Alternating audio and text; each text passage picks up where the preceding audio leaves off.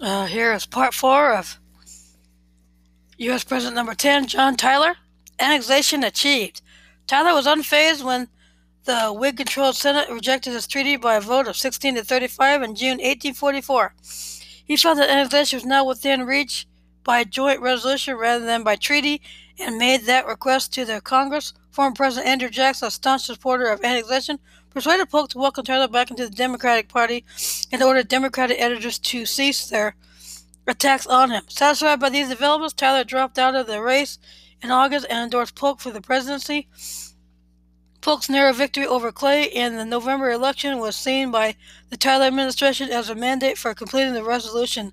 Tyler announced in his annual message to Congress that a controlling majority of the people and a large majority of the states have declared in favor of immediate annexation. In late February 1845, the House approved a joint resolution offering annexation to Texas by a substantial margin. The Senate approved by a bare 27 to 25 majority the 3 days before the end of his term. Tyler signed the bill into law. After some debate, Texas accepted terms and entered the Union on December 29, 1845, as a 28th state. Family and personal life. Tyler fathered more children than any other American president.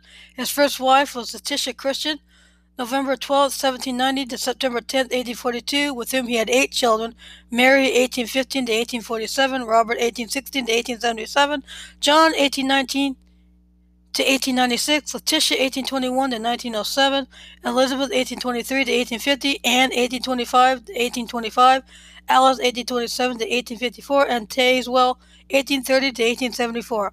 Tyler's first wife, Letitia, died of a stroke in the White House in September 1842. His second wife was Julia Gardner, July 23, 1820 to July 10, 1889, with whom he had 7 children: David, 1846 to 1827, John Alexander, 1848 to 1883, Julia, 1849 to 1871, Lachlan, 1851 to 1902, Lyon, 1853 to 1935, Robert Fitzwalter, 1856 to 1927, and Pearl, 1860 to 1947. Although Tyler's family was dear to him during his political riots, he was often away from home for extended periods.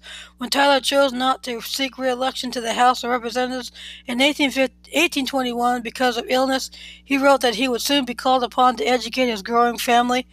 It was difficult to practice law while away in Washington part of the year, and his plantation was more profitable when Tyler was available to manage it himself. By the time he entered the Senate in 1827, he had resigned himself to spending part of the year from his family. Still, he sought to remain close to his children through letters. Tyler was a slaveholder at one point, keeping 40 slaves at Greenway. Although he regarded slavery as an evil, and did not attempt to justify it, he never freed any of his slaves. Tyler considered slavery as a part of states' rights, and therefore the federal government lacked the authority to abolish it. The living conditions of his slaves are not well documented, but historians surmise that he cared for their well-being and abstained from physical violence against them. In December 1841, Tyler was attacked by abolitionist publisher Joshua Levitt with the unsubstantiated allegation that Tyler had fathered several sons with his slaves and later sold them. A number of African American families today maintain a belief in descent from Tyler, but there is no evidence of such genealogy.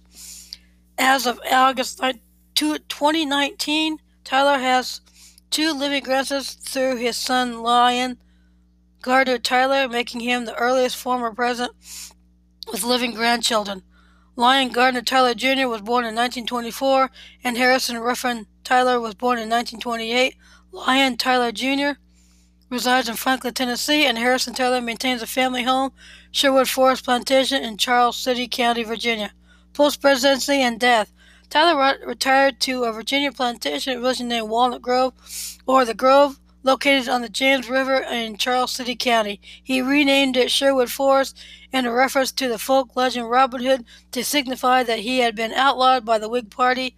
He did not take farming lightly, as he worked hard to maintain large yields. His neighbors, largely Whigs, appointed him to the minor office of overseer of roads in 1847 in an effort to mock him. To their displeasure, he treated the job seriously, frequently summoning his neighbors to provide their slaves for road work and continuing to insist on carrying out his duties even after his neighbors asked him to stop. Tyler in 1861. The former president spent his time in a manner common to Virginia's first families, with parties visiting or being visited by other aristocrats and spending summers at the family's seaside home, Villa Margaret. He withdrew from politics, rarely receiving visits from his former allies, and was not sought out as an advisor. Occasionally requested to deliver a public speech, Tyler spoke during the unveiling of a monument to Henry Clay. He acknowledged their political balance, but spoke highly of his former colleague, whom he had always admired for bringing about the Compromise Tariff of 1833. Prelude to the American Civil War.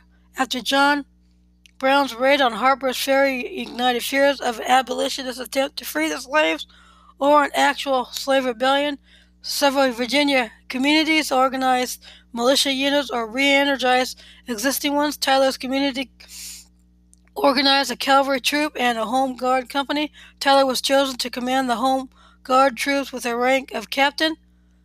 On the eve of the Civil War, Tyler re-entered public life as presiding officer of the Virginia Peace Conference held in Washington, D.C. in February 1861 as an effort to devise means to prevent a war.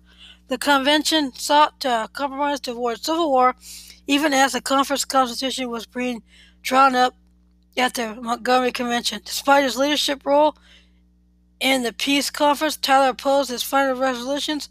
He felt that they were written by the Free States delegates, did not protect the rights of slave owners in the territories, and would do little to bring back the lower South and restore the Union. He voted against the conference's 7 resolutions, which the conference sent to Congress for approval late in February 1861 as a proposed constitutional amendment. On the same day the peace conference started, local voters selected Tyler to the Virginia Secession Convention. He presided over the opening session on February 13, 1861, while the peace conference was still underway. Tyler abandoned hope of compromise and saw secession as the only option, predicting that a clean split of all southern states would not result in war. In mid-March, he spoke against the peace conference resolutions, and on April 4th, he voted for secession even when the convention rejected it. On April 17th, after the attack on Fort Sumter and Lincoln's calls for the troops, Tyler voted with the new majority for secession. He headed the committee that negotiated terms of Virginia's entry into the Confederate States of America and helped set the pay rate for military officers. On June 14th, Tyler signed the Ordinance of Secession.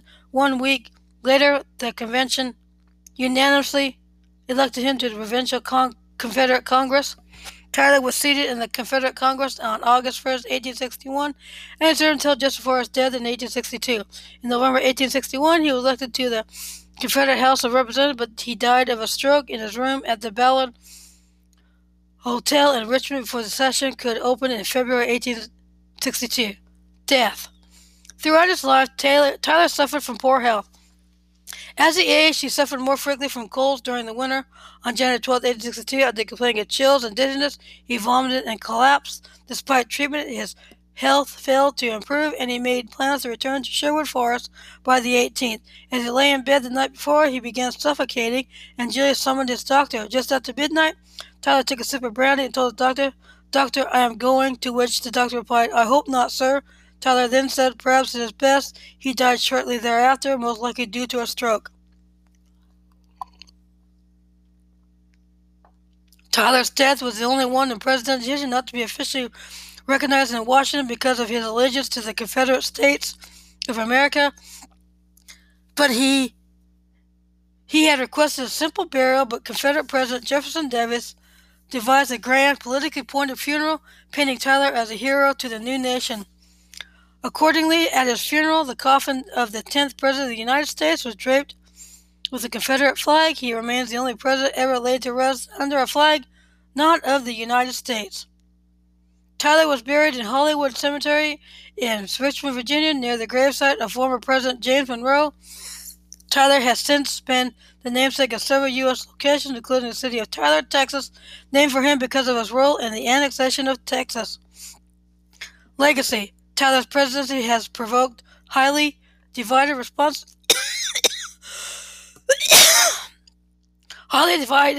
among political commentators.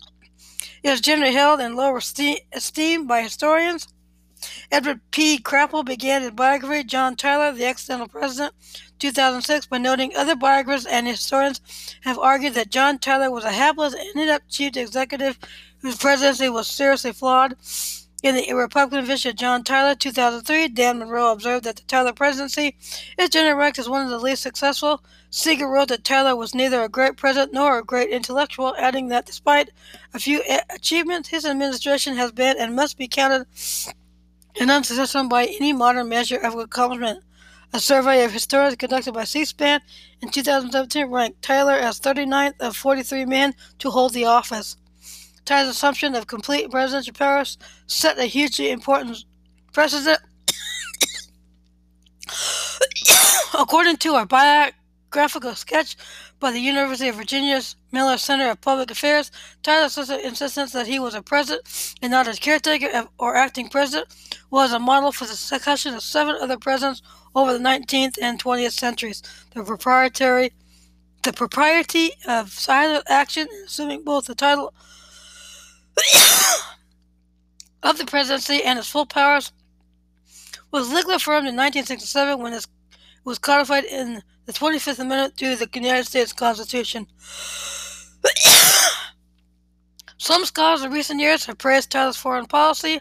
Monroe credits him with achievements like the Webster-Ashburton Treaty, which held as a process to improve relations with Great Britain, and the annexation of Texas, which added millions of acres to the national domain. Crapple argued that Tyler was a stronger and more effective president than generally remembered, while Seeger wrote, "I find him to be a courageous, principled man, a fair and honest fighter for his beliefs. He was a president without a party." Author Ivan Ellen, in an update of his 2008 Recovering Rushmore, rated all 44 U.S. presidents by the criteria of peace, prosperity, and liberty. With the finished rankings, John Tyler was ranked the best president of all time. Louis Kleber, in his article in History Today, pointed out that Tyler brought integrity to the White House at a time when many in politics lacked it and refused to compromise the principles to avoid the anger of his opponents. Crapple argues that Tyler's allegiance to the Confederacy overshadows much of the good he did as president. John Tyler's historical reputation has yet to fully recover from the tragic decision to betray his loyalty and commitment to what he had once defined as the first great American interest, the preservation of the Union.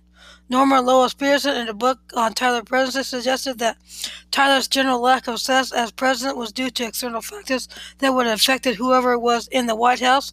Chief among them was Henry Clay, who was determined to realize the vision he had for America and who would brook no opposition. In the aftermath of Jackson's determined use of the powers of the executive branch, the Whigs wanted the president to be dominated by Congress, and Clay treated Tyler as a subordinate.